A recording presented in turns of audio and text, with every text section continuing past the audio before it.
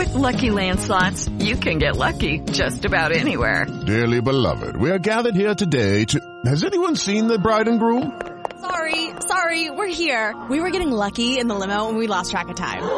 No, Lucky Land Casino, with cash prizes that add up quicker than a guest registry. In that case, I pronounce you lucky. Play for free at LuckyLandSlots.com. Daily bonuses are waiting. No purchase necessary. Void where prohibited by law. 18+. Terms and conditions apply. See website for details.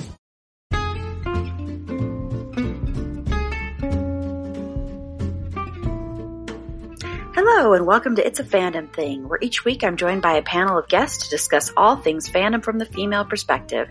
Everything from Star Wars, to The Office, to cosplay, to fanfic. It's all right here, so sit back and enjoy this week's episode. Hello, and welcome to the second part of It's a Fandom Thing's celebration of all things horror. On this episode, we are going to be talking about zombie and pandemic films, and we're also going to mention a television show as well in the zombie area, which I'm sure everybody can guess what show that is. But before we get into that, just a couple of housekeeping notes. As always, we are now taking listener support. You can either click the listener support link in the show notes, or go to our Anchor page and click listener support. And we are going to be, for the foreseeable future, donating at least 50% of that to various Black Lives Matter organizations. Like I mentioned on the last episode, what I am thinking of doing is every month on like the first of the month, just taking whatever we have in the funds and just donating 50% of that at least to one organization. So it'll be just highlighting an organization per month. So that's kind of how I'm looking to do it. If anybody has any feedback, suggestions, if you have any organizations you want to point out, please feel free to contact us as well. So that'd be great. Okay, so now I'm going to go around the room and have everybody introduce themselves and tell me one thing in pop culture that they're excited about right now. Start with you, Rebecca. Hello, I'm Rebecca Jacobson. Glad to be back on the show to talk about zombies. And my favorite thing is a zombie film that I watched last night on Hulu called Little Monsters, which is delightful. It's from Australia. It stars Lupita Nyong'o. I highly recommend it, especially if you're into the zombie films. Susie, if you want to, you're into right now in pop culture. Oh, hello, I'm Susie. I'm not used to being next because my last name always usually relegates me to the back of the line and such. Like when they had the caboose in school when you did school lines, I was the caboose oftentimes. But a zombie movie that I really enjoy, it's really funny and silly, well, to me at least, is Pride, Prejudice, and Zombies. It's written by Seth Grahame-Smith, and he kind of twisted Jane Austen's Pride and Prejudice work. It's also a book. There's 3 books in the series. I do recommend those. They're a fun read. But the movie is where it shines, because you have just these women in Regency era gowns kicking zombie butt, which is amazing. And the whole the scene where Darcy confesses his love to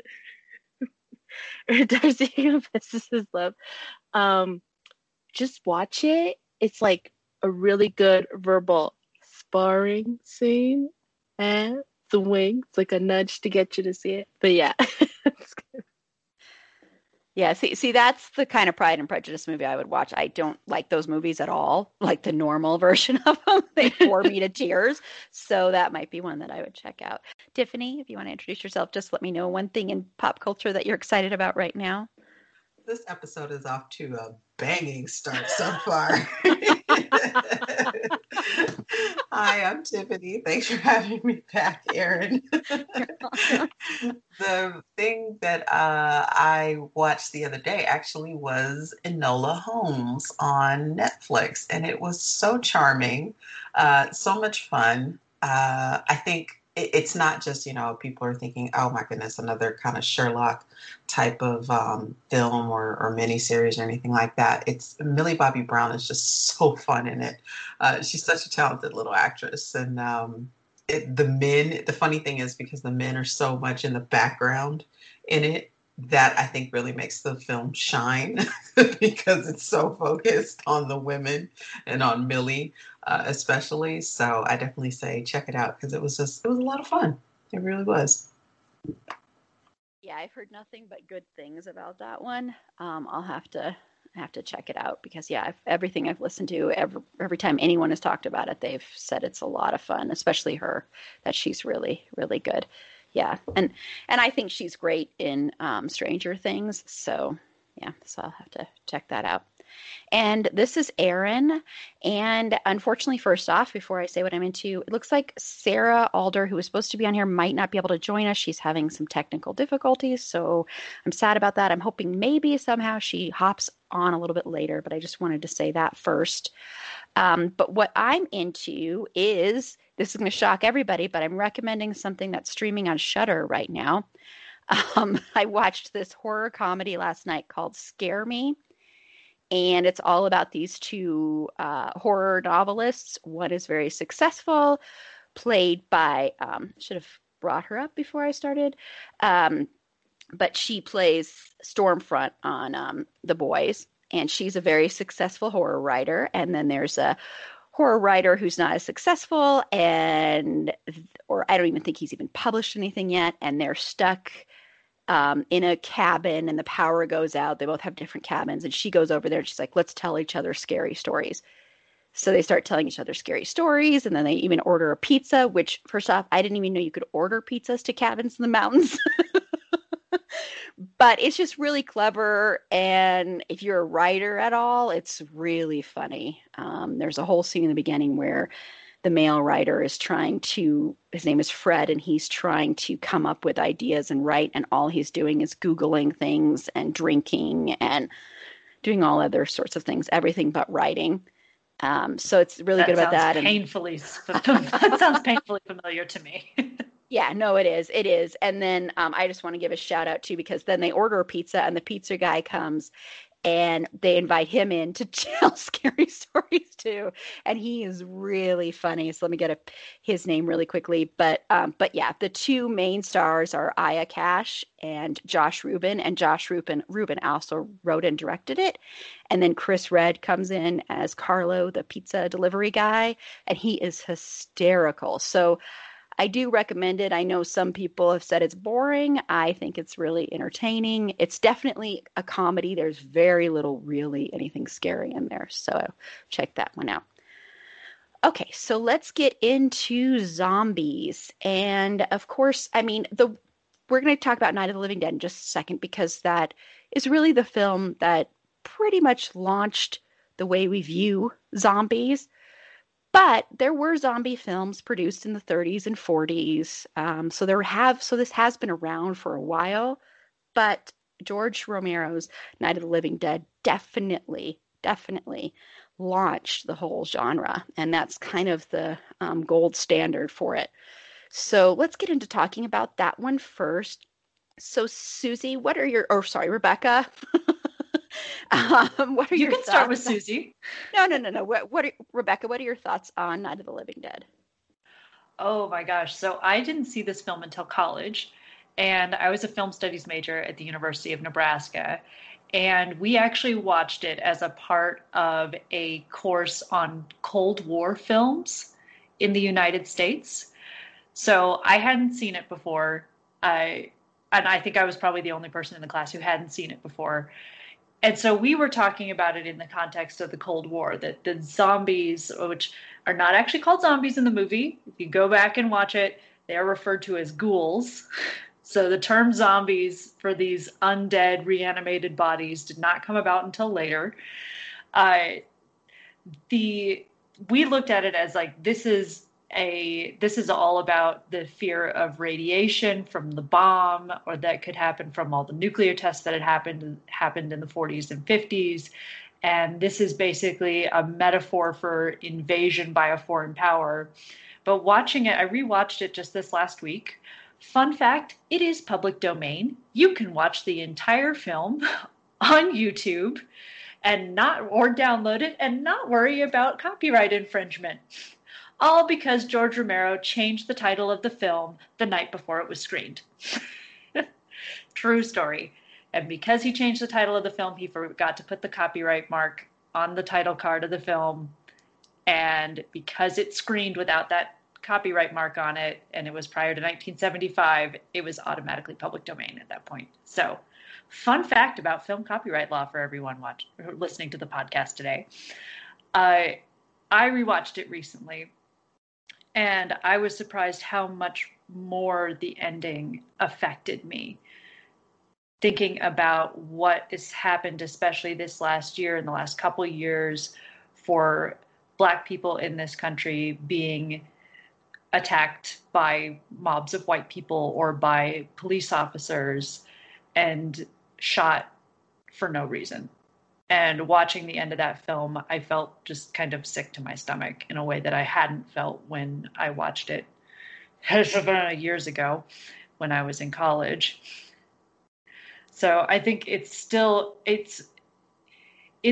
incredible piece of filmmaking, and I'm always amazed when films hold up for more than 50 years. Mm-hmm. Yeah, and we're definitely going to get into the ending a lot more because I think it's really important to discuss that ending and some trivia around that ending. And going to your copyright thing really quickly, this is why you will see in horror movies, you will very often see people watching Night of the Living Dead. And that's because they don't have to pay for it. They don't have to pay for the rights to it. So that's why, if you ever wonder why when you're watching horror movies, this is the horror movie that people seem to be watching more than any other one or even any other movie when they're watching a horror movie. That's why. So, Yeah, interesting little note. Yeah, interesting little trivia. Yep. And then Susie. George Romero did not make much money off of the original Night of the Living Dead. Yeah. He's kind of pissed about it. I would be too. And Susie, what are your general thoughts about Night of the Living Dead? I think so. I first watched Night of the Living Dead as a teenager with a friend, and watching it at that age, I was like, oh, okay, this is a zombie movie. It's pretty cool. And then rewatching it when I got older, I got to understand some more of like the messages behind it, and you can really see how the movie is very timeless.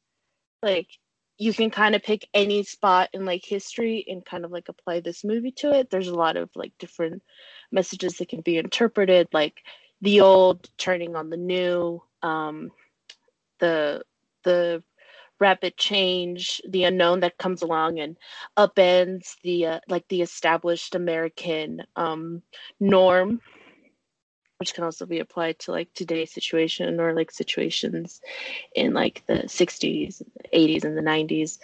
You can see through it. You can see it throughout time, and then there's also the fact that I feel like it's also a message that oftentimes, especially, I think now we should hold on to our individuality, because if we do not, we run the risk of succumbing and becoming like a mindless horde, just like many others can succumb to. So you can either become like the zombie, or you can become like the trigger happy redneck that's just out there like shooting stuff down as they please. Yeah. And Tiffany? I saw the film also as a teenager, and it's only because I was looking for horror films to kind of expand my palette. And since it was an older one, I thought that would be a good one to get up under my belt. I didn't necessarily know about the level of cult classicdom that it had at the time. So when I watched it, I was really watching it from a very new view of, I've never seen this before. I've never really understood what it was about. So I really like how Rebecca said that it was in terms of like the Cold War. I really like that frame because I can really see it. And I think that's the best way to look at that film, is that you can look at it from multiple points of view, and it applies to so many different situations. It was unheard of to have in a film anchored by white actors. It was not unheard of to have a Black actor as your main character. And something that, I mean, George Romero was subverting the system.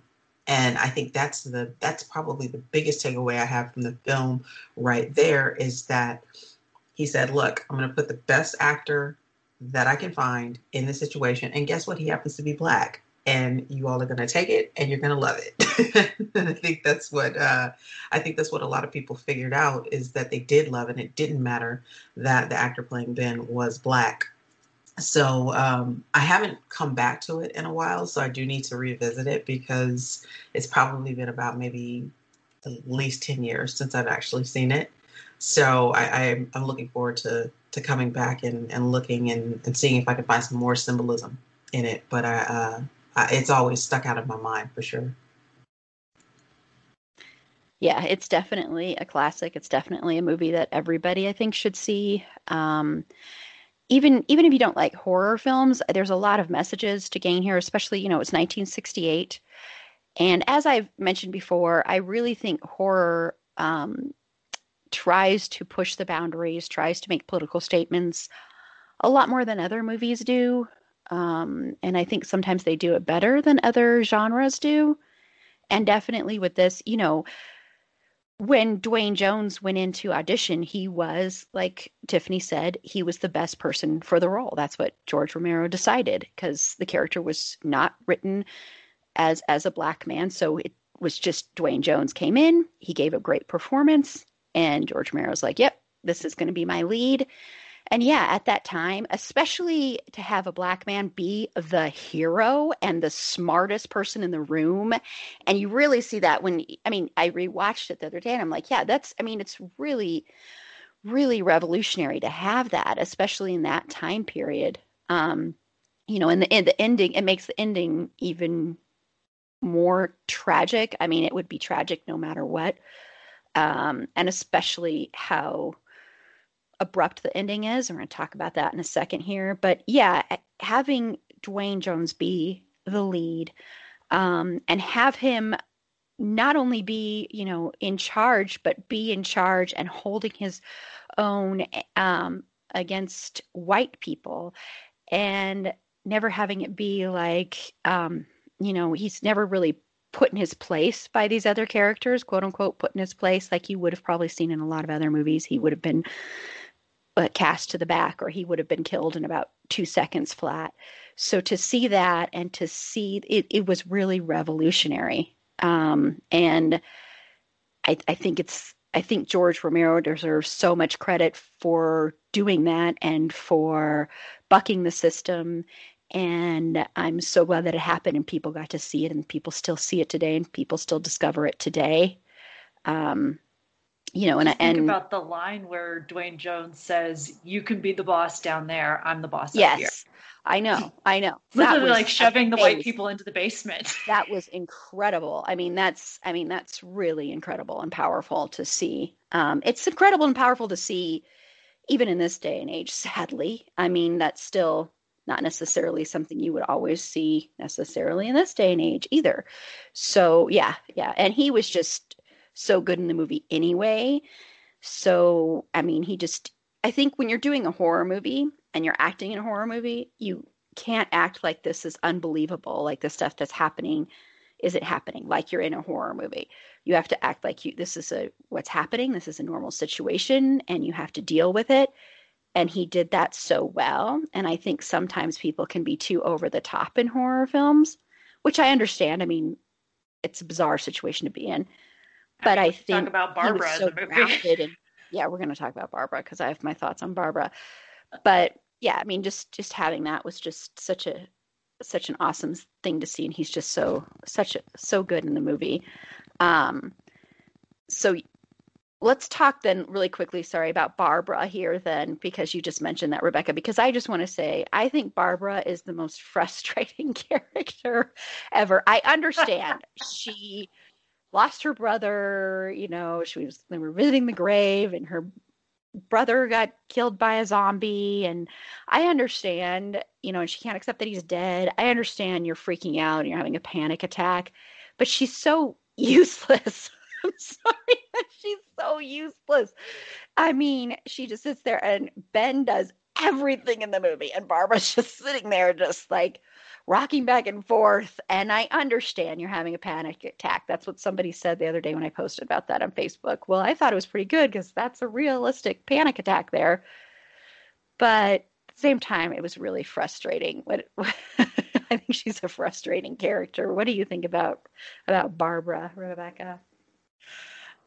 She is. I when I rewatch the movie, I actually give her a little bit more credit because I do think of how many zombie films that I've seen since Night of the Living Dead, where people kind of accept the fact that the dead are reanimated and walking around very quickly, and I'm like, you know what? This is some freaky stuff.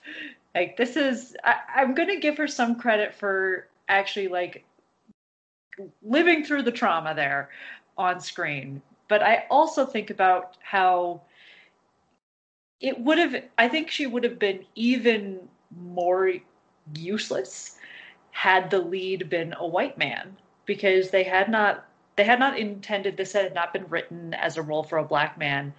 And actually watching the documentary Horror Noir, which people can find on Amazon Prime or on Shudder now, about the history of African Americans in horror films. Somebody made a great point of, is she more afraid of the zombies, or is she actually more freaked out about the black man who she's effectively trapped with, and the other white people aren't doing anything to save her either? Yeah. That's a good point, actually, Rebecca. Yeah. That's and your thoughts. Reads really differently with a black man as the lead, doesn't it? If it was a white man, you'd just be like, oh God, Barbara, you're just such a come on, Barbara, get up. I'm like, he's doing everything. But yeah, that's an interesting point. Susie? Right. So I do agree with like Rebecca. Barbara's character is so infuriating, but also it is kind of I think one must take in mind as a privileged white woman, is she, like in her head, is she trading like one evil for another evil, like in her head? But it's also the fact that it's just like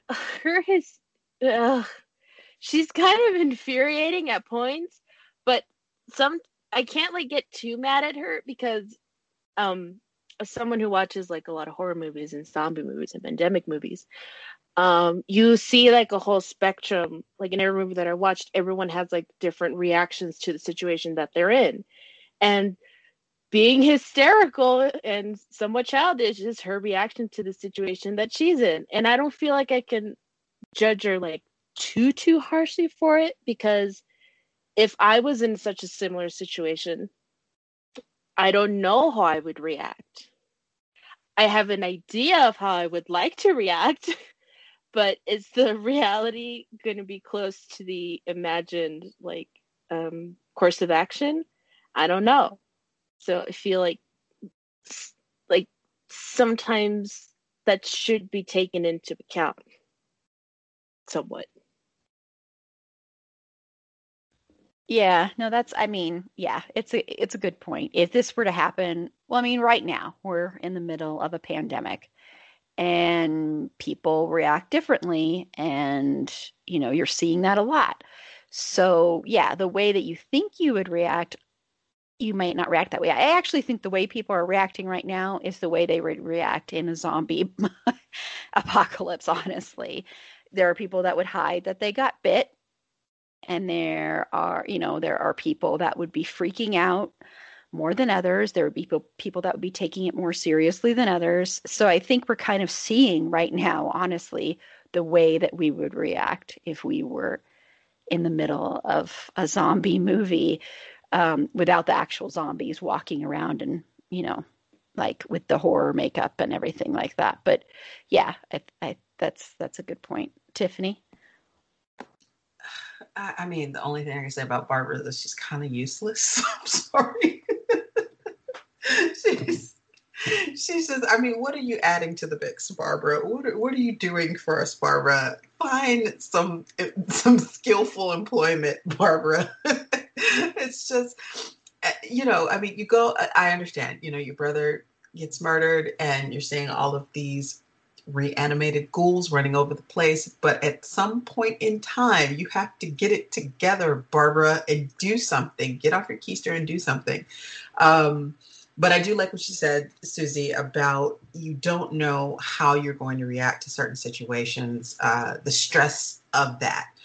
Who knows? If I was in that situation, maybe I would just faint. I don't know. Maybe I would just be fainting left and right like one of those goats. But Barbara is probably my least favorite character in the film, just because I feel like she capitalizes off of her perceived femininity, and she lets that overtake her. She's a woman and she wants to be taken care of, quote unquote, like a woman. And that bothers me because it's not a situation. It's not a normal everyday situation. So you have to change your viewpoint and how you're going to react to certain things.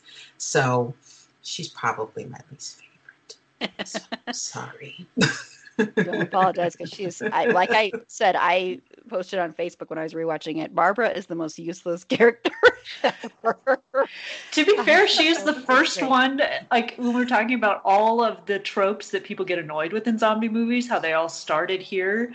You see your loved one and therefore you can't accept the fact that they're a reanimated dead person and you're not keeping away from them and they get dragged. Barbara is the first one to get dragged through the bars of the house. Yeah, by her dead brother and pulled apart, eaten alive. Very true. Can I ask the fandom here something? Because I heard this in college, and I've not heard any other Night of the Living Dead fans mention this.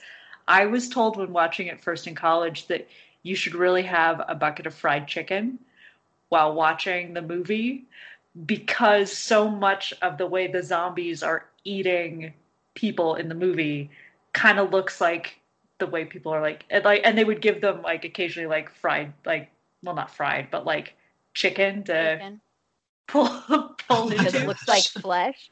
I wouldn't want to eat chicken while I'm watching it. I kind of want to do that now. This is what I told people, you got to start watching it at midnight and you got to have a bucket of fried chicken so that while the zombies are eating, you can be tearing into some chicken off the bone too. No, I mean, so if you really want to have it be somewhat realistic with all the tendons and stuff, get a turkey leg. Yeah. Just dig into that sucker. Wow. We're going to go back to the cannibal conversation from our true crime episode here. Oh my.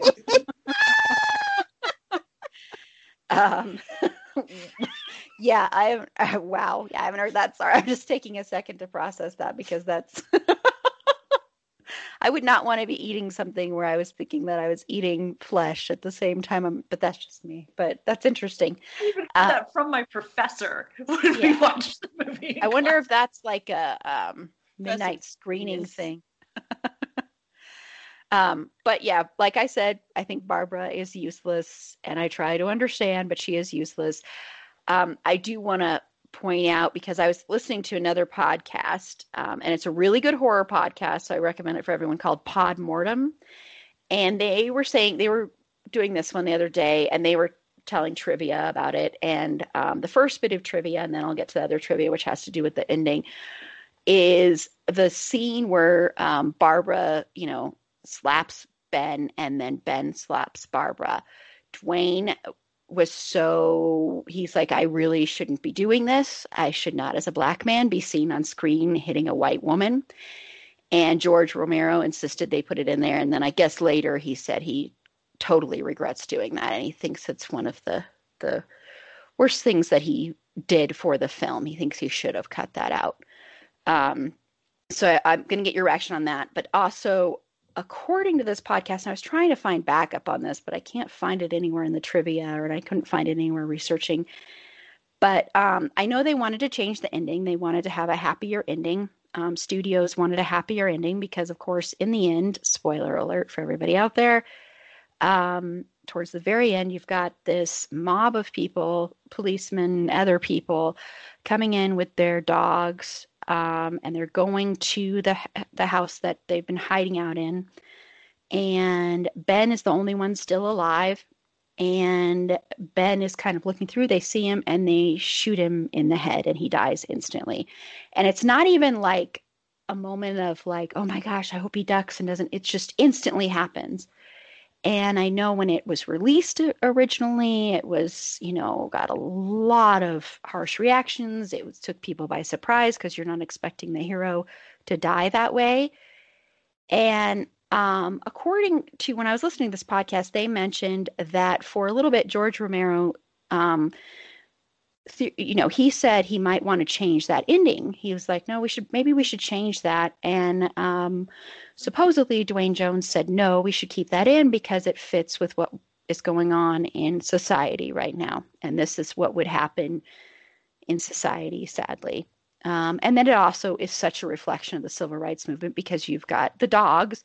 Dogs were used so often to attack and terrorize. So you've got that as well. So it is such a statement on that. And then I do want to say quickly also, sorry, before I get panelists' opinions on this, and this is a spoiler alert for Get Out, if you haven't seen Get Out and you're on this podcast right now, take off your headphones for a couple minutes. Okay, so I'm going to start because I didn't know. I didn't know if everybody. But I'm going to spoil it right now. So, in the end of Get Out, originally it was going to end where Chris got arrested, went to jail, and then they ended up changing it because wanted to give a happy ending to it. Because there was so much brutality and wanted to have Black people to see a happy ending in the end. And I know on that horror noir film, they talk about that a lot, about how it was nice to switch that up and not have a Night of the Living Dead type ending. So, yeah, I just want to mention that quickly. Okay, now I'm going to go around and just get everybody's thoughts on the ending. And if you have any thoughts about the slap as well, because I do think that is kind of an important thing to talk about. Rebecca? Again, I think that the slapping Barbara, I don't think would have registered the same way had they not cast a Black man, had they not cast Dwayne Jones. If you think about like how many women were, slapped out of hysteria in films, that was kind of a trope of pull yourself together, woman. And so following through the script, it is, but remember, she's not the only person that he hits in the movie. He hits, I think it's Mr. Cooper, the white man who retreats back to the basement and wants everybody to hide down in the basement and ends up getting eaten by his zombified daughter down in the basement. That he also punches him in the face a couple times. They have a fist fight.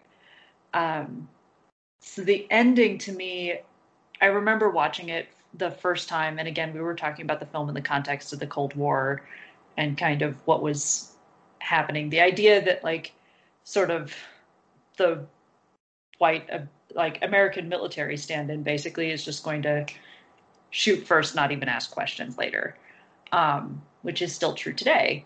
And watching it recently, I almost couldn't watch the ending. It's I think it's even more real today. The idea that he is the last survivor in the house and he's just shot by a white mob who assumes that anything moving must be one of these ghouls. And the fact that they pick him up with hooks and drag him outside to burn him, it brought to mind not only what's happening now, but what's always happened to Black men in this country.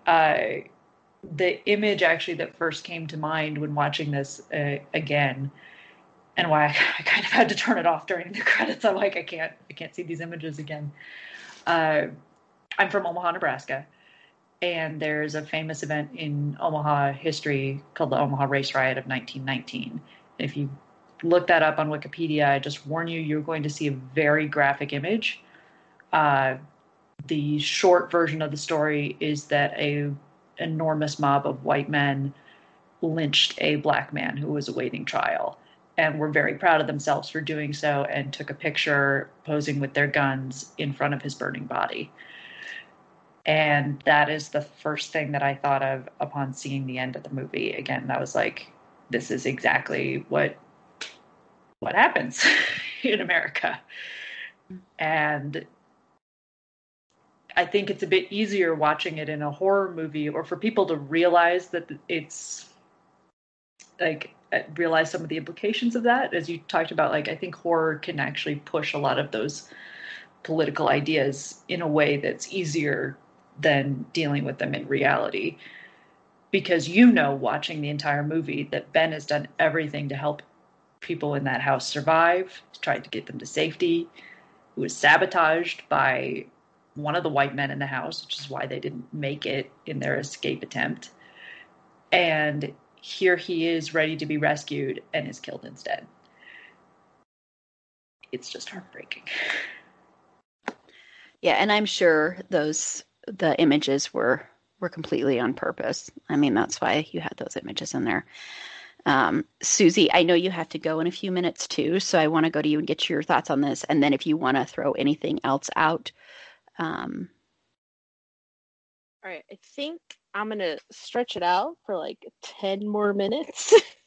Okay. Well, I just wanted to make sure. I'm really digging these discussions. Appointment be darned. So I do think the ending for me has always been like really, really difficult, because throughout the whole movie,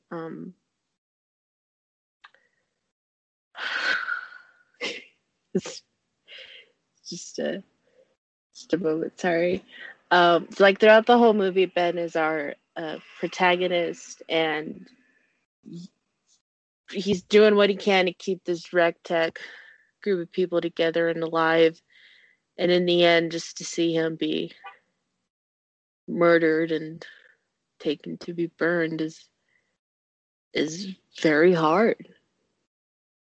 And I do wish that the ending would have been changed, but then again, I feel like the message wouldn't have gotten across as well, because even though Romero didn't intend for it to be a commentary on race and relations, that's what it is. And sadly, that is the truth to what still happens today. And it does, like, the ending does kind of take you out of the movie a little bit, because oftentimes we go to watch film to like escape from our realities. But the end of this is kind of like a slap, and it is like in a way like a call to action, like, hey, this is still happening in the world that we live in, which is really unfortunate and really should not still be something that we have to deal with. But it is something we have to deal with, and it is something that we have to talk about and bring attention to, because otherwise, how will we create change? How will we improve as a species and as a country? And so I do think like the ending is really important and impactful. It's a hard watch for me, the ending, because he's so capable. Ben is so capable throughout the film, and he's a leader, and you expect to see a leader make it through, and not necessarily a happy ending, because the world has completely fallen apart and their world has completely fallen apart, but at least make it to a point of safety. And he's taken out by, a racist white mob, and the very idea that they think that the only way that a black man is standing is if he is a ghoul is unbelievable to me right there. That's an unbelievable sentiment, because you all are alive. you all are still standing.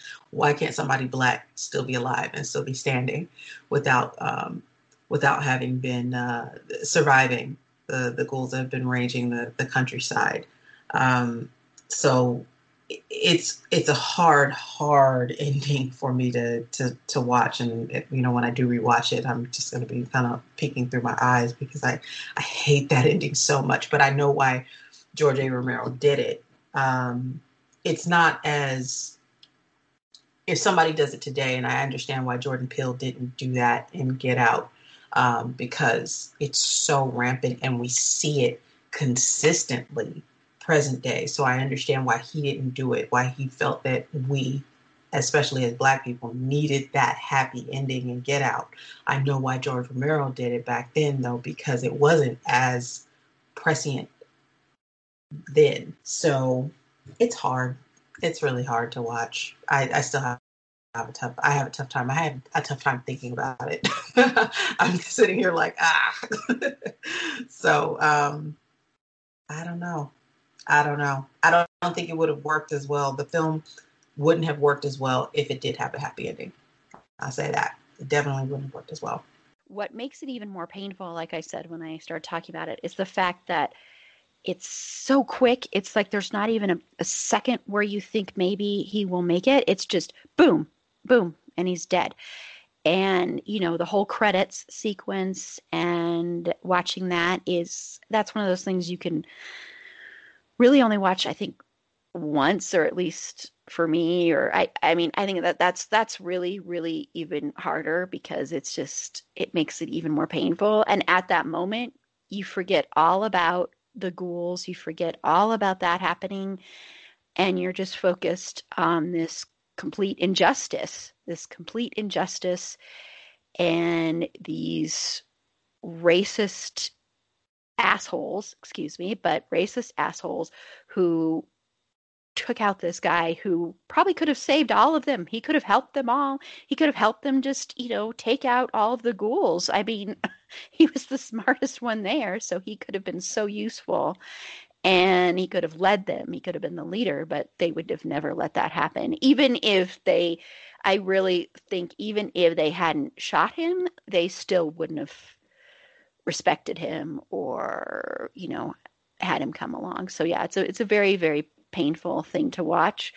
I do agree. I think it wouldn't work as well if it didn't end that way.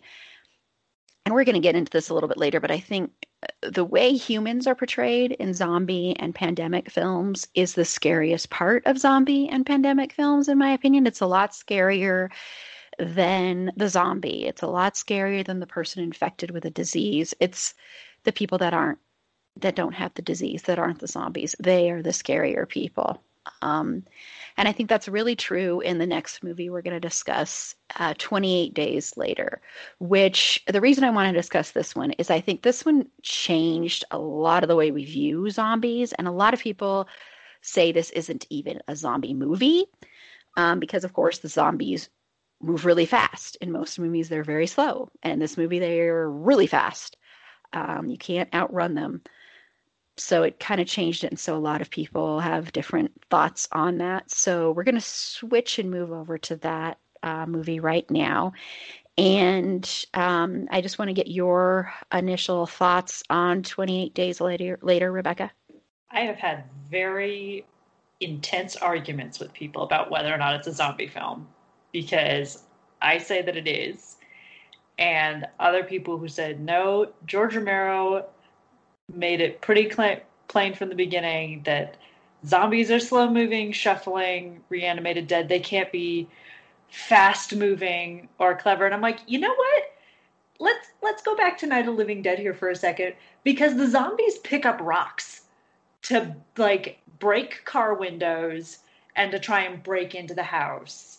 I'm not going to believe that they're completely just, shuffling forward until they happen to come across a live person to eat. So I think that that's what makes, I think in some ways it's more realistic than having a reanimated corpse, having this, somebody who's perhaps clinically dead, but is otherwise still moving and capable of moving really quickly. I think it makes them more threatening, because one of the things that I often frustrates some people that I watch zombie movies with is they're like, if they move so slowly, then why stand back and shoot them? Like, screw it. You're fine if you get in a car then. Like, the only problem is when there's 100 of them, and if you start picking them off early, this whole thing would be over really fast. And I'm like, yeah, except we've now learned in this country that we don't handle pandemics well at the beginning. So I enjoyed 28 Days Later. It scared the bejesus out of me the first time I saw it. And another movie that they gave it a happier ending than it was originally intended to have. The original ending is pretty bleak if you've ever seen it. But that's my thoughts. I say that it is a zombie film.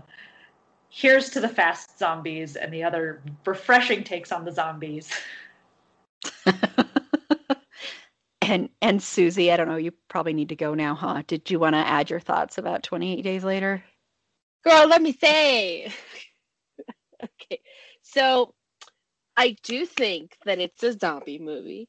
1, it's a virus.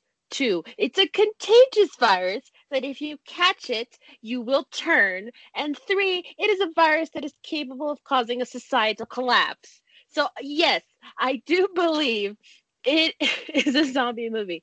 Listen, just because Romero had like the slow moving zombies, that is not the end all be all. We are now at a point where there have been many iterations of this.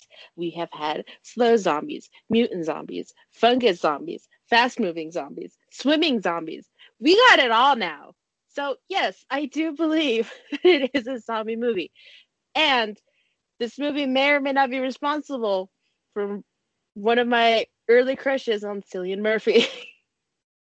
So, yeah. Damn. Yeah, it's very, and we've also had Plants versus Zombies, so I don't know if anybody ever played that game. There is that. So boom. Yeah. Well, and Susie, do you have to get going? I just want to make sure you're able to close out. Here, let me check my timetable real quick. I apologize. Okay, I just wanted to make sure. Yeah, I'm gonna hop off now so I can start. Okay, so it was really lovely to be here. Thank you for having me yet again. Muchas gracias. Nice to see everyone. You can find my dog at Benny Pelusita. So that's at BENNIE_PELUSITA. You can find him on Instagram. He has a lot of really cute pictures, and he's just stinking cute. And also, if you would like, please give Pride and Prejudice and Zombies a shot. It's really campy and fun. At least I think so. So there. Okay, awesome. Well, thank you so much for being on, Susie. And Susie will be back for some more episodes this month as well. So great. And then Tiffany, what are your thoughts on 28 Days Later? Well, Susie took all of my points. What a way to sign off, Susie. But yes, I am in agreement with both of my panelist friends here that it is a zombie film. It definitely is a zombie film. There's nowhere in the canon that says that zombies have to move slowly. I understand George A. Romero wrote the template, but that doesn't mean the template can't be broken. I love the fact that Susie said, the societal collapse. That's definitely a big point right there.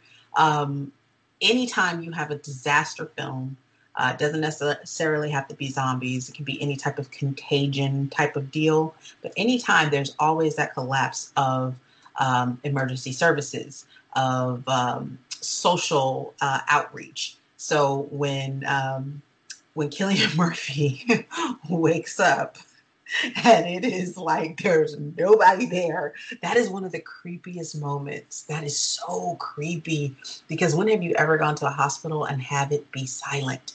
When have you ever seen anything like that? You never see that. It's always, even if it's quiet in the middle of the night, there's still always noise. There's machinery going, there's IVs dripping, there's nurses talking in the background, doctors walking back and forth. So when he wakes up and it's just silence, it's like a library. It's so creepy. It's so creepy. But yeah, I mean, why not? You can tell these are not just these are mindless, not automatons, that's the wrong word because they're moving so quickly, but they are mindless killing machines. They are. And what better way to describe a zombie than as a mindless killing machine? They are ripping people apart. They're causing mayhem and destruction. So who cares if they're moving quickly? They're just doing it in a more efficient manner. Yeah, exactly. I agree with what everyone has said. That it is a zombie movie. Yes, and it doesn't. I mean, through history, we've changed the lore on monsters.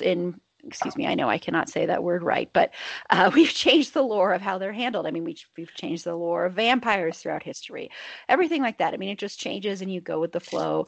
I always thought it was a vampire. I always thought it was a zombie movie, and I always thought it was funny when people said it wasn't, because they moved so quickly. I think it works with the movie. The way it's filmed works. I think if they had been slow-moving zombies, I don't think it would have had the same intensity to it. It terrified me more than I think any other zombie movie has ever terrified me. This one did. There was just such, I don't know, I think it's a lot to what you were saying, Tiffany, about when he's going to the hospital and it's so silent and quiet in there. There was just such an eeriness to this one, just such a sense of hopelessness right off the bat and loneliness. And I mean, I can't imagine waking up and seeing everything is gone, basically. I mean, the scene in London where it's just empty streets and Cillian Murphy's character Jim is just walking around. I mean, that is just terrifying.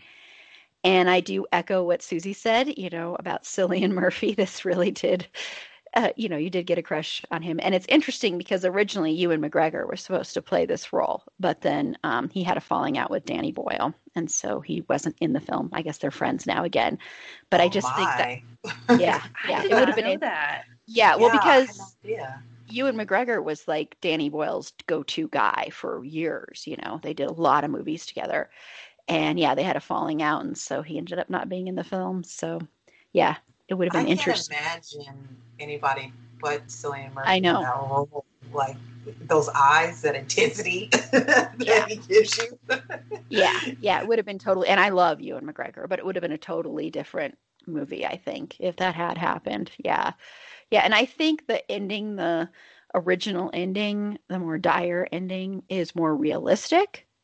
But it's very depressing. But it's more realistic because I think in most of these, a happy ending, honestly, isn't very realistic in zombie and pandemic movies, sadly.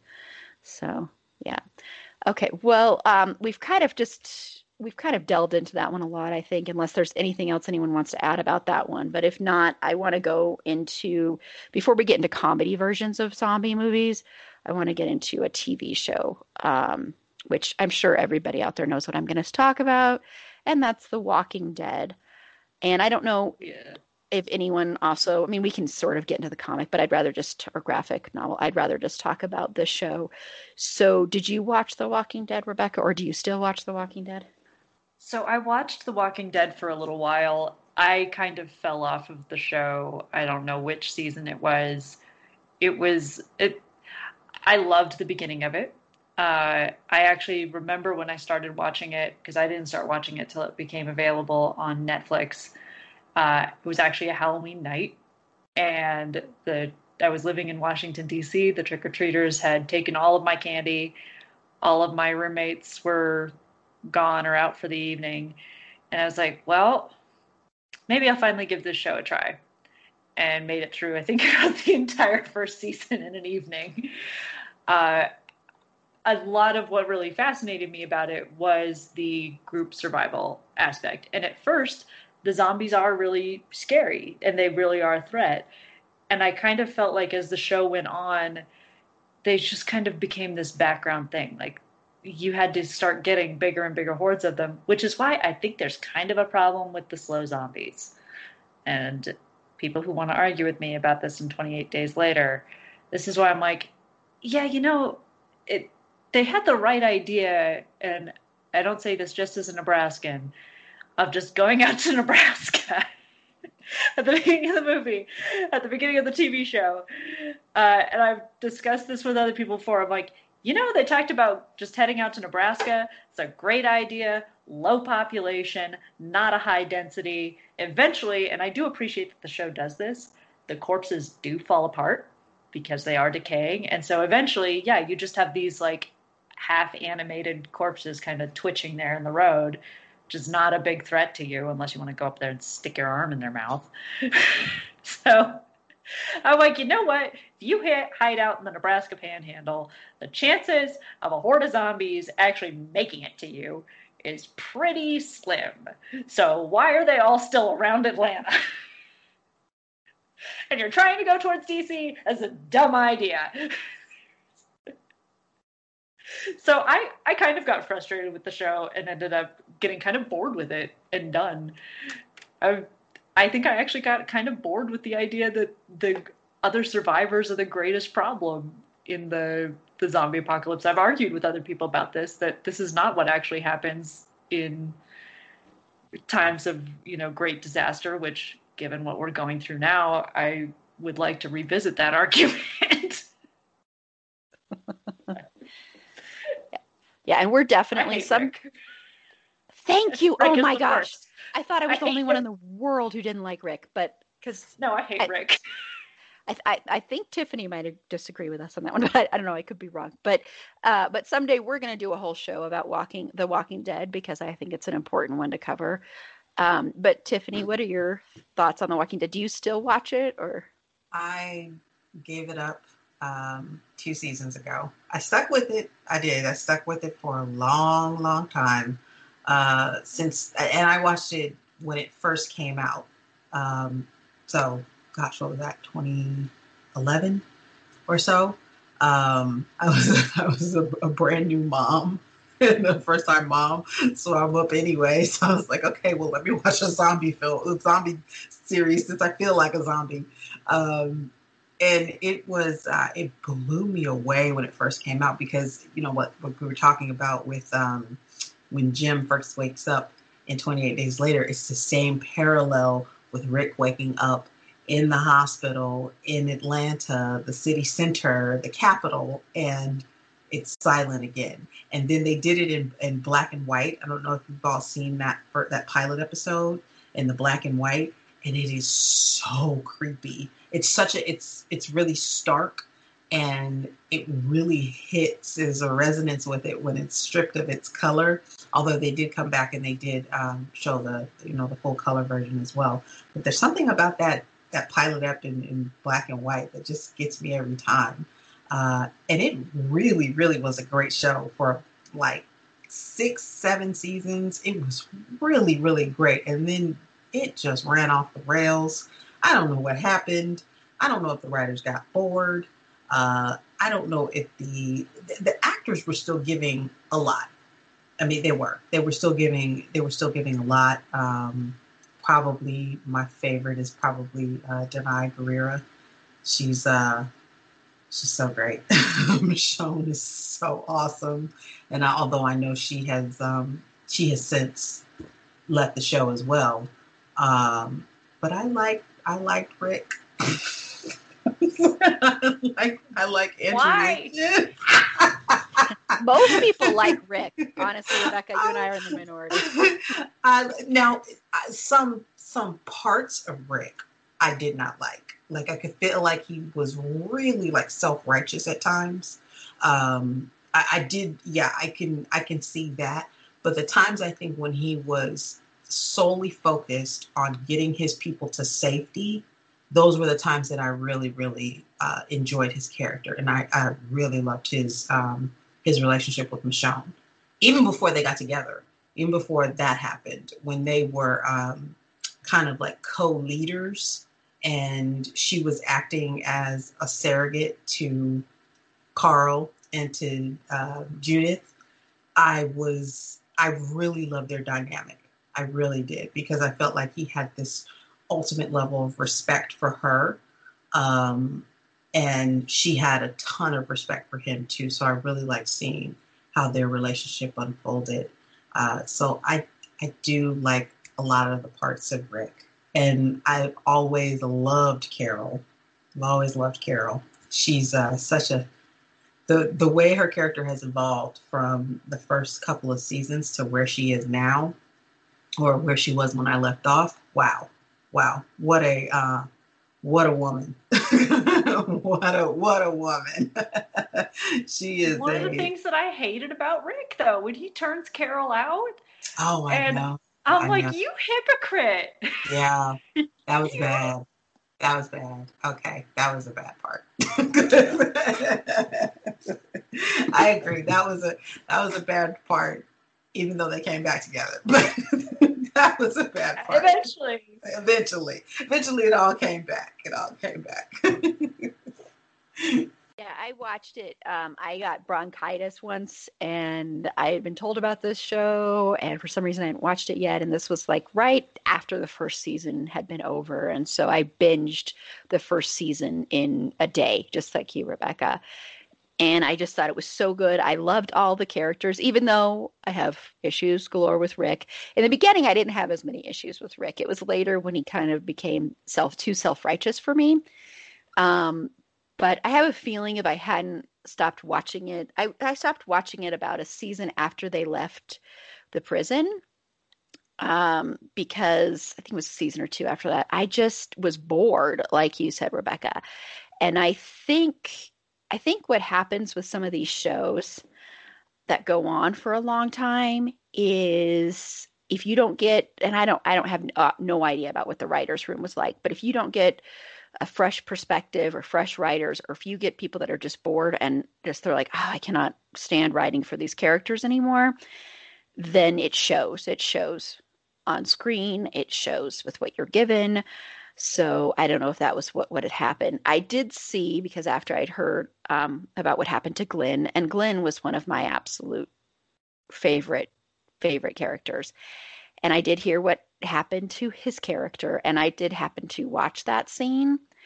And I know a lot of people left after he was brutally murdered in that show, which is totally understandable, because I think they could have done it in a different way.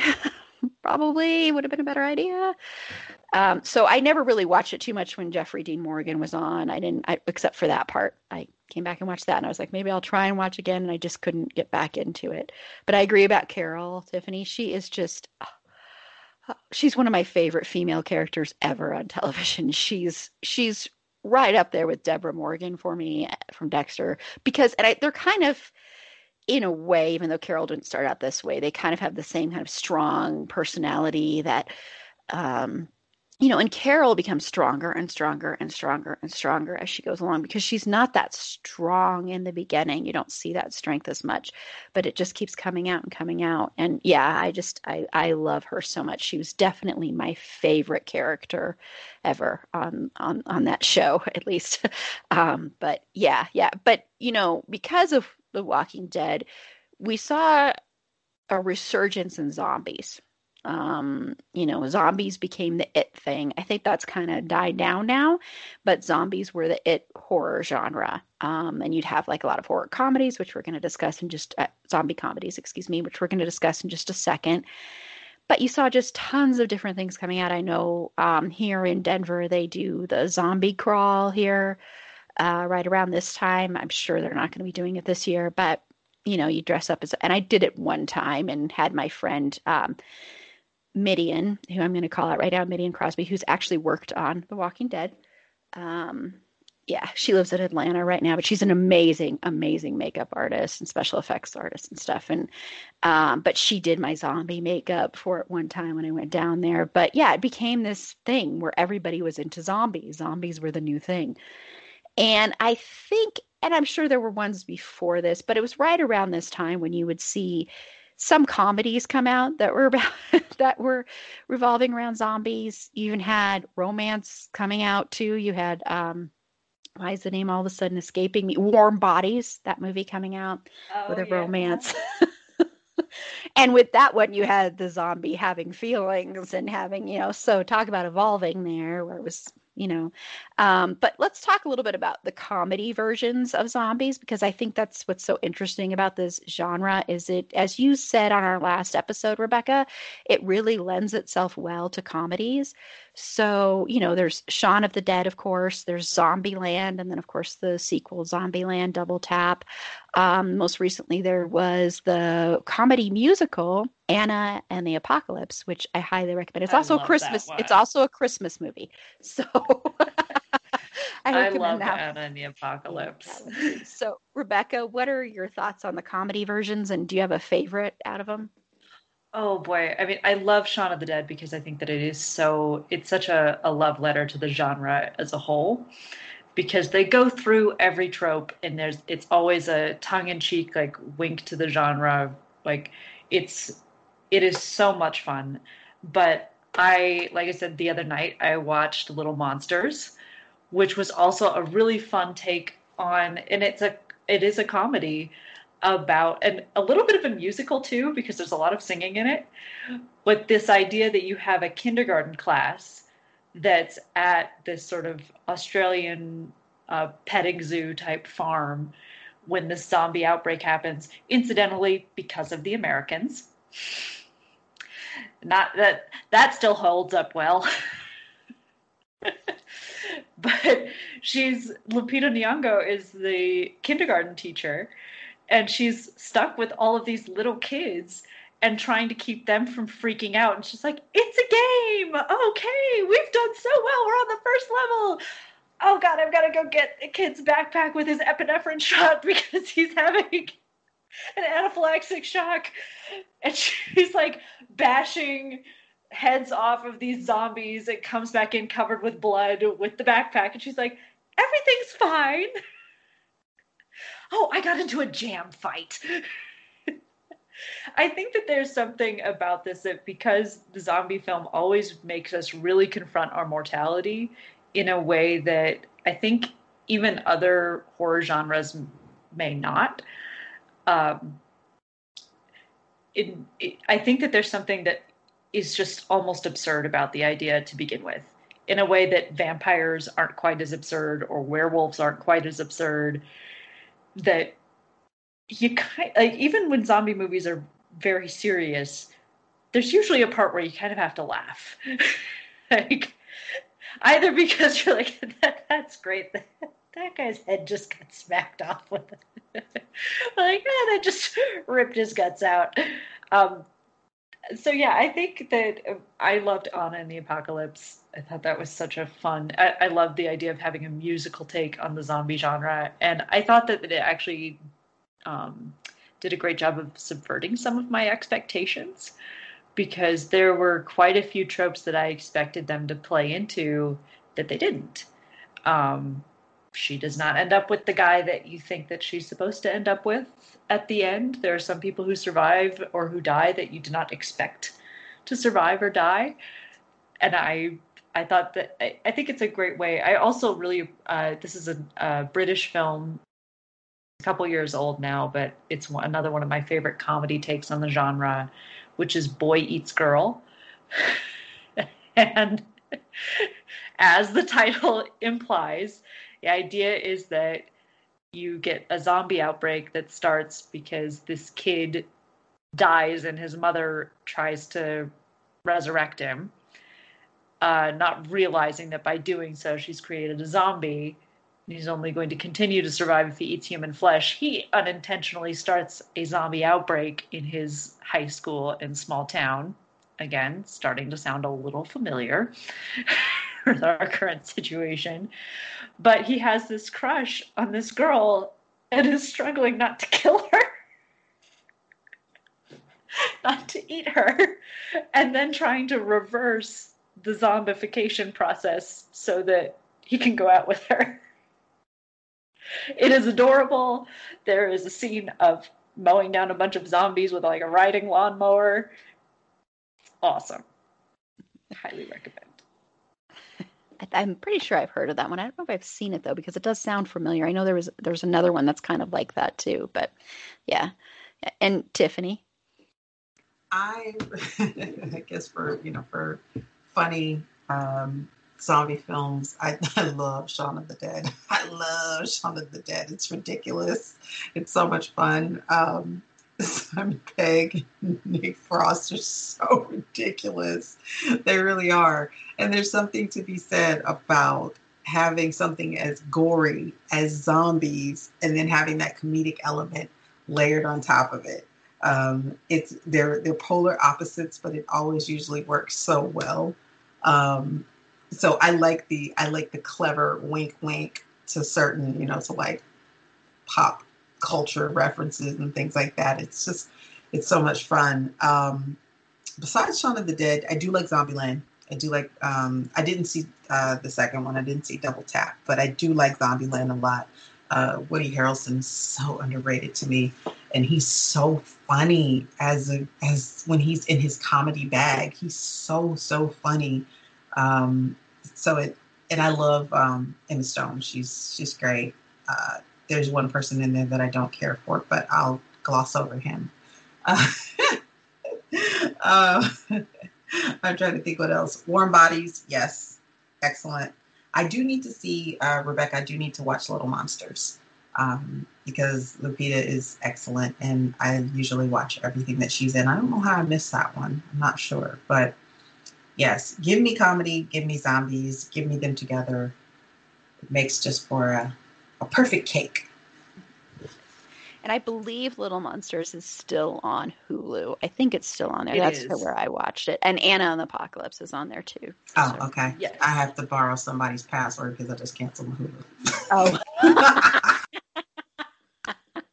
Yeah. And you got a few friends who might hook you up. Yeah.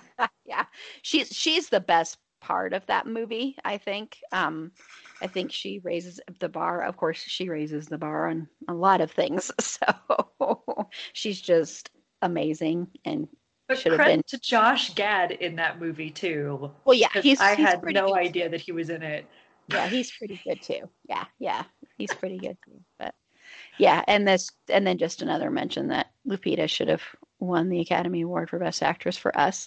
So just throwing that out there. Yes, she should have. I'm still mad she wasn't even nominated.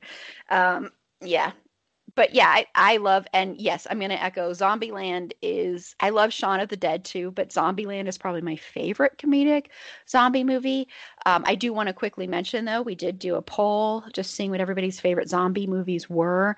And we had Zombieland, Shaun of the Dead, Night of the Living Dead, and 28 Days Later, and Shaun of the Dead won by a lot. So yeah, that's definitely everybody's favorite, I think. And then we did get a couple of mentions of other ones as well. But yeah, Shaun of the Dead was everybody's favorite. But Zombieland is my favorite because I have such a soft spot for Woody Harrelson. I just love him. I think he's such an underrated actor. And I think he's underrated because he's never over the top. He's just completely the character every time he's in a movie. And I think that's why people overlook him, because he's such a good actor. He's such a good actor. He was good all the way back during Cheers. I mean, he's just so much fun to watch. And what's fun about watching him in that, if you know anything about him in real life, he's a complete vegan. He did a whole documentary called Get on the Bus, all about that, where he went around trying to tell people all this stuff about, not eating dairy. And to watch him be so obsessed with Twinkies, it was so great. Just because in real life he would probably never eat a Twinkie. I don't know. I mean, he's also a big They had to stoner. make a special vegan Twinkie for him. Oh, I bet. For the movie. Yeah. It was custom made. Yeah, that doesn't surprise me. Yeah, and he's just so laid back, and I just adore him. So watching him is great, and I love Emma Stone too. And I think Abigail Breslin is really good in that movie too. I think she does a really good job. I enjoyed the second one. I know a lot of people don't like the second one. It's nowhere near as good as the first one, for sure. But I still enjoyed it, mainly just because I loved seeing Woody Harrelson back. That was the main reason. I could just watch him, seriously, he's one of those people I could watch reading a phone book. So yeah, he's great. I want to throw out another zombie comedy that people have overlooked. I think it's It came out in 2006, but I think that it's absolutely charming and really funny, and it's a really I think it's a really nice take on the zombie genre, and that's Fido. Oh yeah, Fido. I don't know if either of you have seen Fido. I forgot about It that. stars Billy Connolly as Fido, but the idea is that you're in this sort of alternate version of the 50s where it's almost as if Night of the Living Dead had happened and the world went through this big outbreak, and they've managed to contain it. And now when the dead are resurrected, they can put these collars on them, provided that you did not decapitate them, because that's the way to make sure that they don't come back as zombies. Got to chop off the head. You can put a collar on them, and they basically serve as menial labor. And so and there's this great commentary about sort of the 1950s America, where they have the version of the Boy Scouts where they're all training to shoot the zombies should the zombies come back. But the family gets their zombie, sort of in a keeping up with the Joneses. They finally get their house zombie, but the boy treats him more like a pet. And so he's Fido. And it's just really adorable and clever, and you still get your blood and gore, but it has this sort of sweet sentimentality to it where when Fido gets in trouble, when his collar comes off, you're like, oh no, Fido! Come back! Yeah, I haven't seen that one, but I remember that when that one came out, that was a big deal. That movie was actually a pretty big deal as far as in the genre, just because it was kind of a different take on it. Yeah, because that was a long time ago. Okay, well, we're going to take. I love it. We're going to take a quick break, and when we come back, we're going to talk about pandemic films, so movies that are more about pandemics and not really necessarily about zombies. So we'll be back in just a second. Okay, and we're back. So let's get into pandemic movies. And I just want to ask everybody what some of their favorite ones are. We won't necessarily go beat by beat through movies like we did through zombies. But Rebecca, what are some of your favorite pandemic movies? Oh, gosh, that's actually kind of hard for me to think about. When you got to the pandemic movies on the list, I was like, I think the only one of these I saw was Cabin Fever. And so I may have to defer to Tiffany on this one and see what your thoughts are, because Cabin Fever I thought was actually really was kind of interesting, but I don't think I loved it as much as some other people did. So Tiff, what are your thoughts? Oh, well, funny thing is, so I didn't watch Cabin Fever. I watched Carriers last night. So I have to say Carriers was not one of my favorites. And I like Chris Pine. I like Chris Pine a lot. Like, he's one of my favorite Chris's. But I don't know. It felt a little disjointed to me, and I could have been like the performances by the other characters in there, and some of the writing elements I felt like were slightly off. I guess for pandemic films, I really like, some people might disagree with me, but I really like I Am Legend. I really like it. I think it probably is mainly because of Will Smith's performance in it, but I actually thought that it was a really, really strong take on a pandemic film. And some people might think that the things that people turn into in I Am Legend could be considered zombie-like. I've heard people describe it as a zombie film, not just as a pandemic film. But I Am Legend, excellent. It goes so far beyond, what is it? Not the Omega Man? That sounds right. Yes. Charles Heston. Yeah, the Omega Man. I've seen the Omega Man, and it blows that out of the water completely. There's no comparison to it. There's really no comparison. And the fact that Will was acting across a dog, acting across a German Shepherd in the entire movie, so good. Let's see, what else? I guess, 28 Days Later could be considered a Contagion film, Contagion/zombie movie. So that definitely is one of my favorites. And it's not one of my favorites, but I did love the book. I highly recommend reading the book of World War Z. I mean, watch the movie, I guess, but the book is so good. So good. I went through it in I read it in about 2 hours. It's so great. The movie does not do it justice. It really doesn't. So if you're gonna do it, watch the movie first and then read the book. If you read the book, you're gonna end first and then watch the movie. You're gonna be disappointed. You're gonna be really disappointed. I actually saw one that I really appreciated. I thought it was kind of a different take on how a contagion would spread, because we see a lot of when I think about things like cabin fever, it's kind of like it might be an airborne virus, but in zombie movies especially, everyone knows it's the bite. It's the bite, it's scratching, things like that. The movie Contracted, and there's a sequel to it. I think you can still find it on Netflix. That's where I saw it a couple years ago. A woman is drugged and raped at a party, and she thinks that she's contracted an STD. And it turns out it's more like a zombie-like type virus. And she ends up spreading it. And so it's sort of this idea that there's more than there's still that connection to there is violence that spreads this contagious disease, which I think is actually kind of a common theme through a lot of these. I actually haven't seen I Am Legend.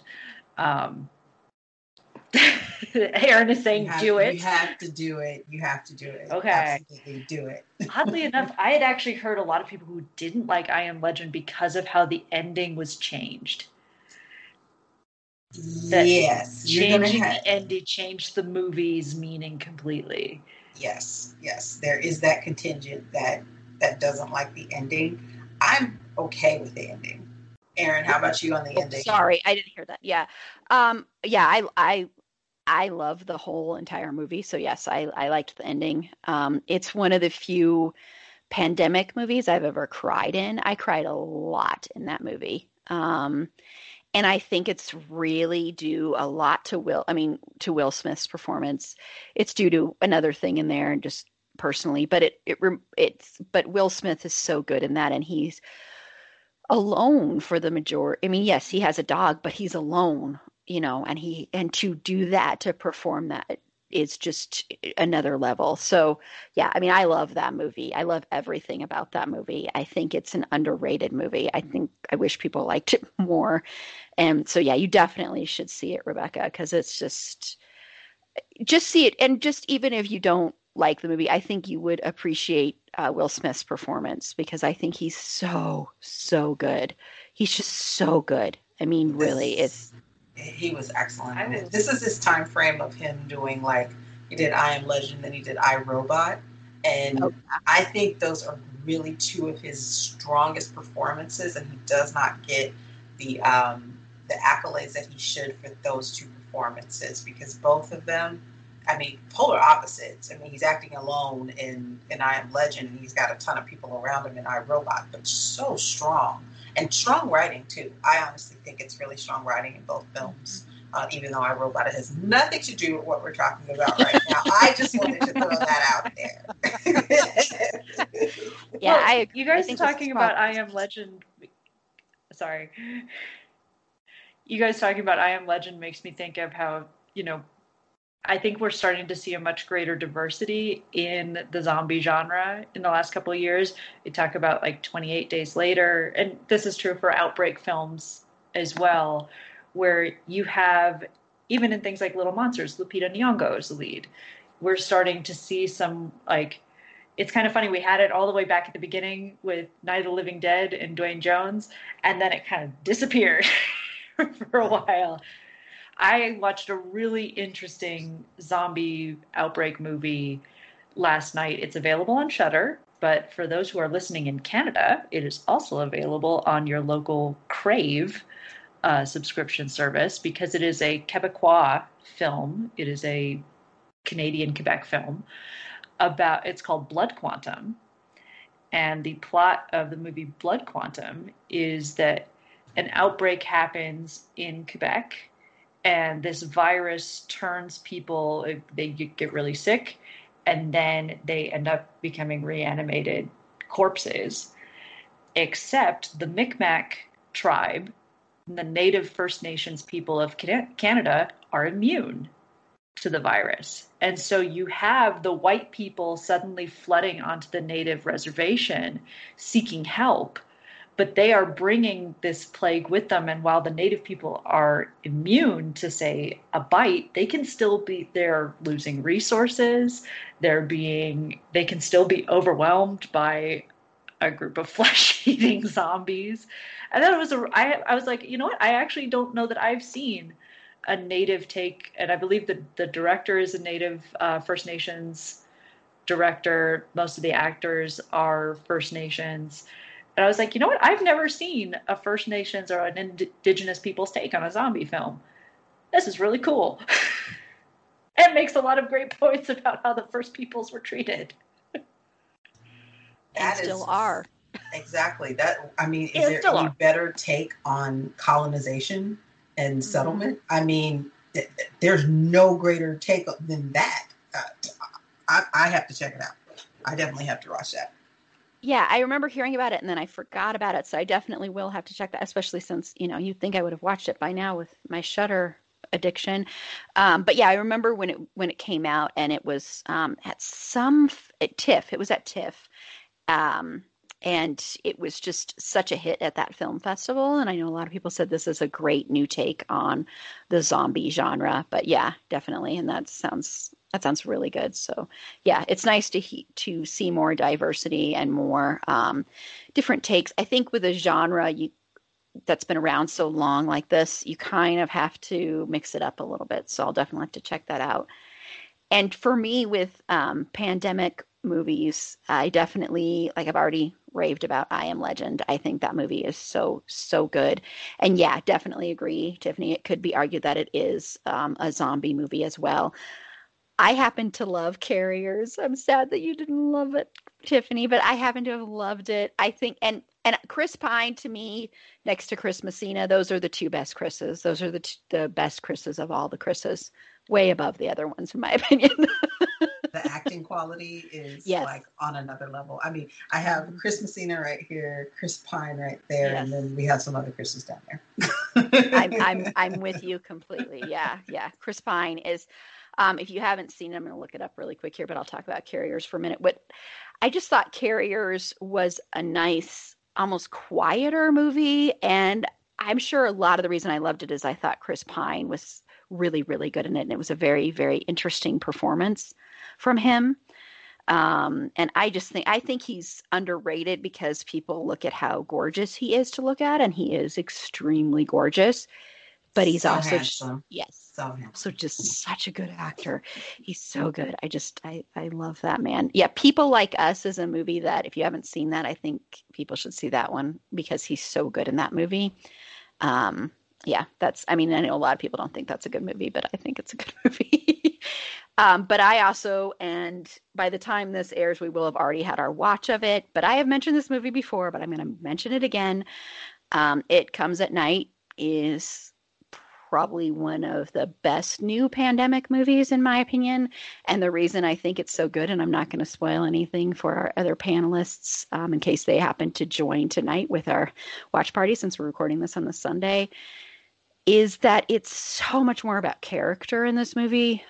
It's character driven. It's not really, a lot of people have said it's not really a horror movie, and it's much more a thriller. It's very intimate. It's almost claustrophobic at times. And it's just so well written. It's well directed. It's really scary and heartbreaking. It's a very sad movie. But I think it's really accurate to who people are in situations like this. So that's about all I'm going to say about it because I don't want to spoil it for people. But that's one of mine. I don't like Cabin Fever. I'll say that really quickly. I don't like Cabin Fever because I hate Eli Roth. I think I'm not an Eli Roth fan either. I've tried. I think torture porn, as I said on our last episode, tried to destroy horror movies in a way. I think there are very few torture porn movies that are actually any good. in my opinion. And I just don't like Eli Roth. Yeah, I just think he's kind of egotistical, and I don't know. I'm not a fan of his at all. Is I it will. funny that I kind of like Eli Roth more? I like him more as an actor than I do as a director. Yeah, no, that makes sense. He's a better actor than he is a director. Thank you. I'm not alone in this. He is. That's very true. Very good point. He is. He is. He should have just done that and left the directing to somebody else. That's a very, very good point. Yeah. Yeah. Yeah. I did like his, he did do a series. It was like a documentary series for A&E a couple years ago about horror films and the different genres. I don't know if anybody else watched that. I saw that. That was really good. Yeah, I thought that was really good. But I think because he had so many other different points of view. Exactly. Just him. That's very true. That's what made it so good. Yep. That's what made it so good. Yeah. Yeah. But in all of these movies, the biggest, like I said, the biggest terror, the biggest threat is the people who haven't been infected. You'll see that a lot. That always to me is the scariest part of any zombie movie, any pandemic movie, are the people. So I want to talk about that because you also see that right now in what we're going through right now. The scariest people. I was going to say, do either of you ever, like, when you're out and you see somebody without a mask on, do you get this, like, sinking feeling in your stomach, like, the plague is coming? I get a rage in my stomach. I get very angry. White hot rage behind my eyeballs. It's just like laser beam. And I've said, I've had people walk by me and I'm like, what are you doing? What are you doing? Where's your mask? Oh, I don't have one. Go get one from the front of the store. Yeah. Point blank. Just go get one from the front of the store. Why are you doing this? Because at this point in time, I have been basically, my life revolves around home, grocery store. And that's it. Like, everything else just gets delivered to the house. I don't go. I might grab something to eat, but I don't sit. Nothing like that. It's so when I see somebody without a mask, it's just oh my gosh, I just want to slap them. Yeah, me too. My job now, my day job requires me to go out and be in public, and be around people. And so I have to wear a mask for the majority of my day, and except for the times when I'm in my car alone, I don't wear a mask. But I'll even see, the other thing that gets me is, I was just going through Starbucks drive-through, and, they are required to wear masks, and everybody else in their car, I always put mine on when I go up there, because I'm like, just because they have one on and you're in your car doesn't mean that that they're protected from you. That's another thing that bugs me, is I'm like, if you're going through the drive-through, wear a mask, and it just kills me. It's like, we would be out of this. I don't know if we'd be out of it, but we'd be in a totally different state right now if people would just wear a mask. It's just a little thing to do. It's just, and I'm not saying it'll 100% protect you, but just wear a mask, take those precautions. Yes, my hands are dry constantly because I have a bottle of, how am I forgetting the name of it? Hand sanitizer? Thank you. I have a bottle of hand sanitizer in my car with me. I have a bunch in my purse. I have to wear gloves too during the day. So it's like my hands are completely dry all the time. In Colorado, we already have hands that are dry.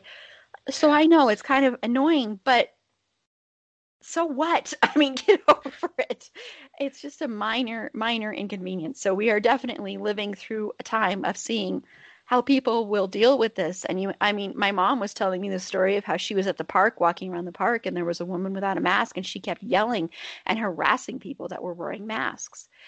And it's just, and you hear about that all the time now. People are just getting angry and getting violent, and it's just so crazy, but not really, sadly, unbelievable to me. It doesn't shock me that people are being this way, but it's still just so infuriating, because you think, I've done everything. Why don't you do something, So yeah, all of our zombie films did not prepare us for this. They prepared us to shoot at The Walking Dead, and they did prepare us to hoard supplies, I suppose.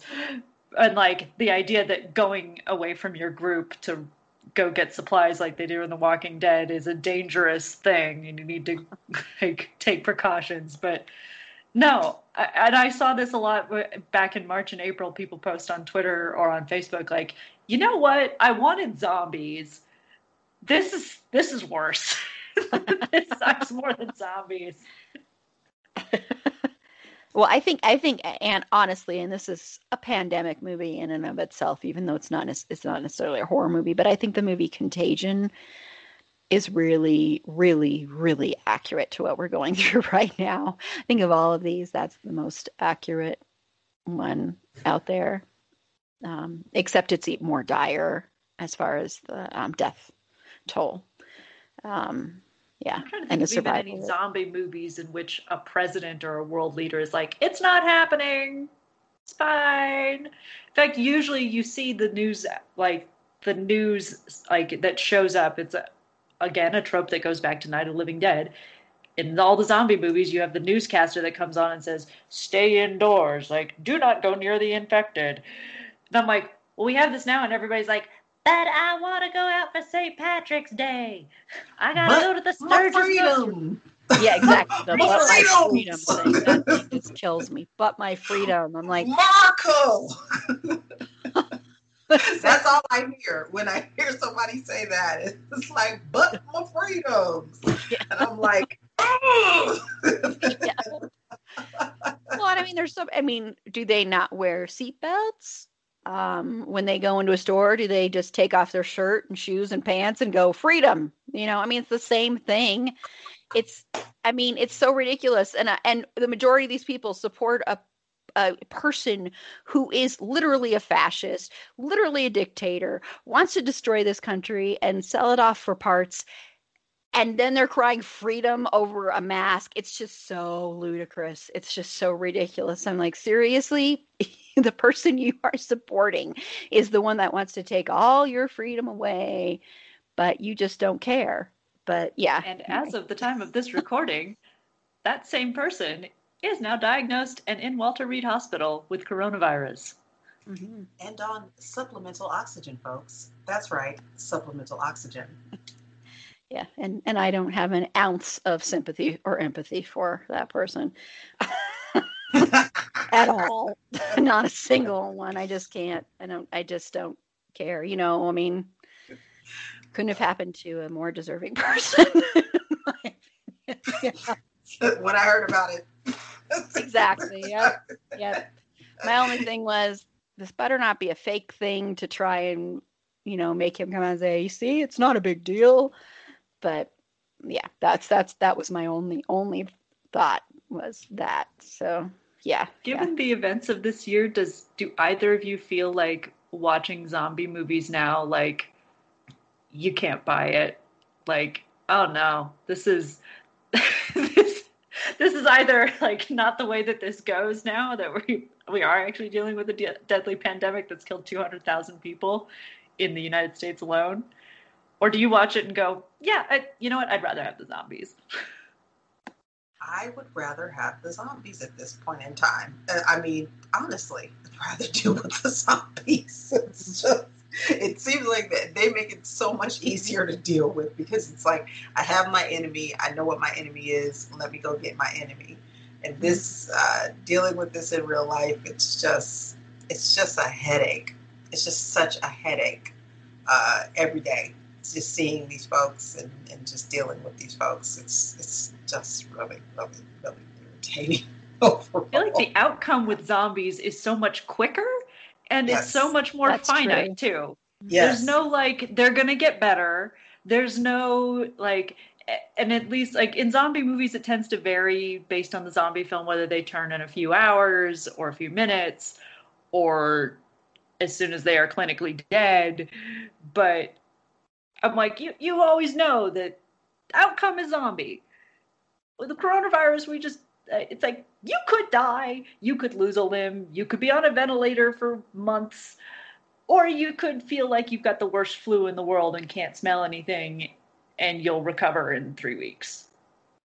But even if the people that recover, they still have lasting health things too. That's the other thing, is that's what kills me, is everybody saying, well, it's not that many people dying. And I'm like, well, even if you were to sit there and, basically crap on all the people that have died, fine, whatever. But still, even people that survive it still have lasting health issues. It's not like it's just like the common cold, and it's not like a regular flu. So that's what really bothers me about it, is you'll see that in so many comments, so many posts, so many people talking about that. It's like, no, this is something we should take seriously. And this is not a political thing. It's not like, it's only real for certain people and not real for other people. It's a real thing that we should have taken seriously if we had real leadership in this country. So, and I think, honestly, I agree that zombies would be better to deal with, but I think the people in zombie and pandemic movies, especially pandemic movies, are a very accurate portrayal of what we are witnessing right now. And I think it's just because that's the way. Selfishness. The selfishness. I didn't want to believe that the selfishness would happen, and it is. Yeah, it's the selfishness, the violence, you think, 9/11 was a tragedy, but we've lost more people during this than 9/11, and people get so upset when you won't, honor the victims of 9/11. And those are some of the same people that aren't honoring the victims of this, or have no respect for, who may die of this, or say, let's just sacrifice people so we can get on with our lives. It's like, if we would just do these things, we could get on with our lives a lot quicker, and it wouldn't have as much of an impact economically, societally. I mean, it's just so sad and heartbreaking to me, because it's hard to have hope in this time. It's hard to have faith in this time. It's just a very, very difficult time. And it's very interesting to be, my sister works in healthcare too, so I hear a lot from her. She even has people that she works with in healthcare, though, that don't take this seriously. That really blows my mind. She has coworkers that have, said to her, oh, this is something that Fauci made up in a lab. I mean, it's just, yeah. I mean, that to me blows my mind. But, my sister's out there in the world. I'm out there in the world. So it's a very different feeling when you're out there than when you're just at home, at least because I was at home at first, and then my job switched. And so now I'm out there in it. And I didn't even really think of it this way, even though I know it's this way. But I had someone the other day thank me for risking my life to do what I'm doing. And what I'm doing is not a life-saving thing at all. So they thanked me for that. And I was like, oh, yeah, I guess I am really putting my health at risk to do this job. So please wear a mask. I know it may seem like we went on a tangent, but I think it really fits perfectly for the episode. So, yeah, wear a mask, respect people, don't be a jackass, and, vote. Please vote. Vote now. If you can vote now, vote now. Vote. So these are the things that zombie films did not prepare us for. They did not prepare us for a virus that could take 2 weeks to incubate. They did not prepare us to, it's true. How are you going to hold an election while people are dying of a contagious disease around you? Yeah, that's very true. Thanks, zombies. You should have done better. We needed more from you. Oh, you know what, Erin? I forgot to mention another one that I really like. And this is more recent. Train to Busan.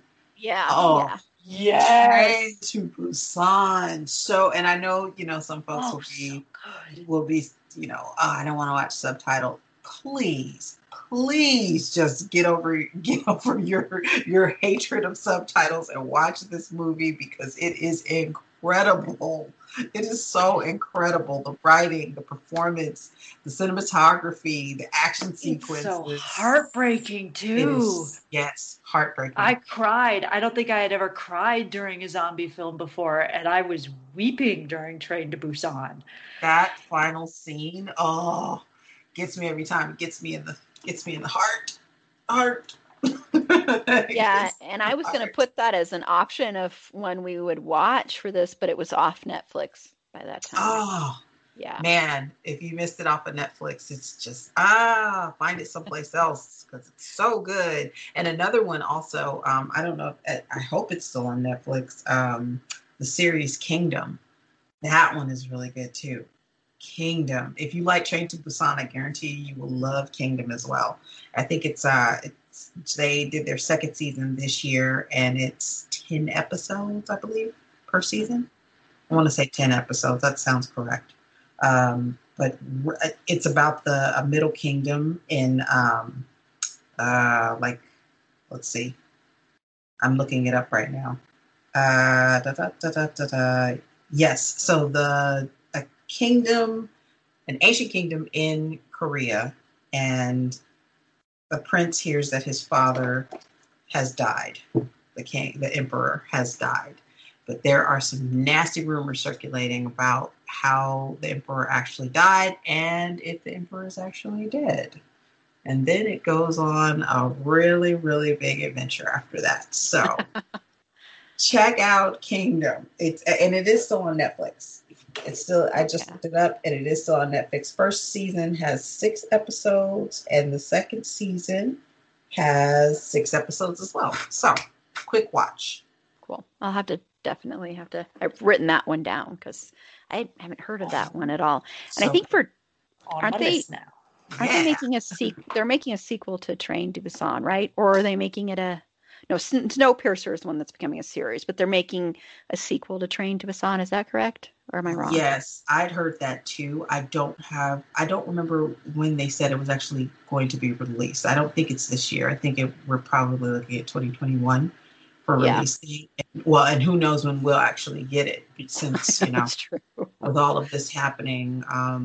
Plus, there's always a delay anyway from us getting films that are released overseas and when we get them here. So I don't know when it's scheduled to be out, but I think that'll be a good one too. As long as they keep the same type of energy. Like, I don't want a bastardized version of it. Like, do not give me some type of USian version of Train to Busan. I don't want an Americanized version of it. Give me Train to Busan 2 written as it was for Train to Busan originally. Yeah. Definitely. In terms of other foreign zombie films that I quite enjoy, there's one from, I believe it's from Norway, called Dead Snow. Oh yeah. Mm-hmm. Resurrected zombie Nazis in the Norwegian mountains. Oh my. Yeah. It is. That one is crazy. It is awesome and crazy. Wow. Still would rather be dealing with the resurrected zombie Nazis than the neo-Nazis that we have now. Yeah, I was going to say, we are dealing with Nazis right now. So. Absolutely. Yeah. That's animated that's dead ones would be easier to deal with. Yeah, that's a crazy one. Yeah. And I haven't seen it yet, but has anyone seen that #Alive one on Netflix, that new zombie movie? Not yet. I haven't seen that. I have to put that on the list. Yeah, I haven't seen it either, but just was curious if anybody had seen it and thought it was good. But, yeah. Oh, well, and I'm trying to think if there's any other ones I want to give a quick mention to, but I don't think so. I'll think of them probably when we're done. Of course, that's always the way. Yeah. You know what I do want to say about, and I know that it's touchy, but I actually like the Dawn of the Dead remake from what was that, 2004? Mm-hmm. I like that one. And I know George A. Romero wrote the screenplay. He's co-writer on that screenplay, but it's directed by Zack Snyder, and I like it. I do. I like I love that movie. I think that movie is so good. Yeah, that movie is so good. Did you see that one? Vindication. I don't know. One of my favorite rewatches is Return of the Living Dead. Oh, that's a good one. Oh, yes. I love that one. I think I saw it for the first time at a Mile High Horror Film Festival in a theater with a big crowd, and the actress who played Trash gave a talk before the movie, and I just fell in love with it. I was expecting something that was going to be so cheesy that it was fun, but it was so good. It was so great. I rewatch that one a couple times every year now, particularly around Halloween. And I love the soundtrack too, the punk soundtrack. It's just, they start playing Surfing Dead. I'm like, yes. I was sitting there in the theater because I had no idea what was going to happen. It was my first time seeing the movie, and they start playing Surfing Dead, and I'm like, yeah, Surfing Dead. The friend that I was with at the time, he was like, I've got another fan. Yes. Yeah, there are so many of them out there, and of course there are bad ones too, of course, but there are so many out there. And I've seen this one mentioned, and I didn't even think of this as a pandemic movie, but the movie 12 Monkeys, I don't know why I didn't think of it as a pandemic movie, but I've seen that mentioned when I was looking up, best pandemic movies. That one came up a lot. I don't know if anyone else thinks that's a pandemic film, but yeah, that was an interesting one that came up when I was looking. I'm like, kind of see it. Yeah, I can see it. I like it. I can see it. I will give it to you. I've only seen it once when it first came out, and for personal reasons, it really, really got to me on a very personal level. I can never watch that movie again. But maybe I should, just to see how I look at that, because that was a long time ago. Okay, well, I think that's a good place to close out, and I'll just go around the triangle since it's not really a circle necessarily. Well, it is a circle, I guess, but and have everyone say where they can be found. Rebecca. So I don't tweet much, but you're welcome to tweet at me at Rebecca Jacobson. That's Jacobson. Particularly if you have other zombie films that you'd like to recommend, or if you want to disagree with me on my opinions about some of these zombie and outbreak films, come at me. And do check out Blood Quantum. I think it's an interesting, I really enjoy seeing a native take on the zombie pandemic genre. Yeah, I'm definitely going to check that one out. And Tiffany? You can find me at Who Is Tiff Is Me, and I'm primarily on Twitter. That's at Who Is Tiff Is Me. And like Rebecca said, just come at me, bro, on on any of the zombie films, Contagion films. I talk about pretty much a lot of TV because I watch way, way too much TV. And one that I didn't mention that I really love and that I think people will really like that ended last season, iZombie, which is awesome. Such a good show. It combines a lot of the comedic elements that we were talking about earlier. So if you like comedy, if you like zombies and a fresh take on it, definitely check out iZombie. And then I also write for the Game of Nerds. We're always looking for writers, and you can find us across all platforms at the Game of Nerds. And thanks again for having me, Erin. It's always a pleasure. Thank you. Awesome. And we'll definitely be linking that in the show notes. And this is Erin. You can follow me on Twitter at eAprilBeauty. The E and the A and the B are capitalized. Be sure to like the show on Facebook.com/It'sAFandomThingPod. On Twitter at FandomThingPod. No it's in that one. On Instagram at It'sAFandomThingPod. If you have any zombie movies or pandemic movies you'd like to recommend or any feedback at all, feel free to email us at it'safandomthingpod@gmail.com. And next week, we are going to be talking about representation in horror. And then we're going to be talking about slasher films and the final girl trope. And Rebecca will be returning for both of those episodes. So that should be a lot of fun. And then Tiffany will be back for our vampire episode the next week. So I'm looking forward to that one too, because vampires are one of my absolute favorites, which I can't believe I didn't mention that in our Why We Love Horror episode, since I love them so much. But I love that little wave you're doing there. I'm so excited. Because zombies are my jam and vampires are my jam. So I'm so excited about this. Yeah, me too. So until next time, remember, it's a fandom thing and Black Lives Matter.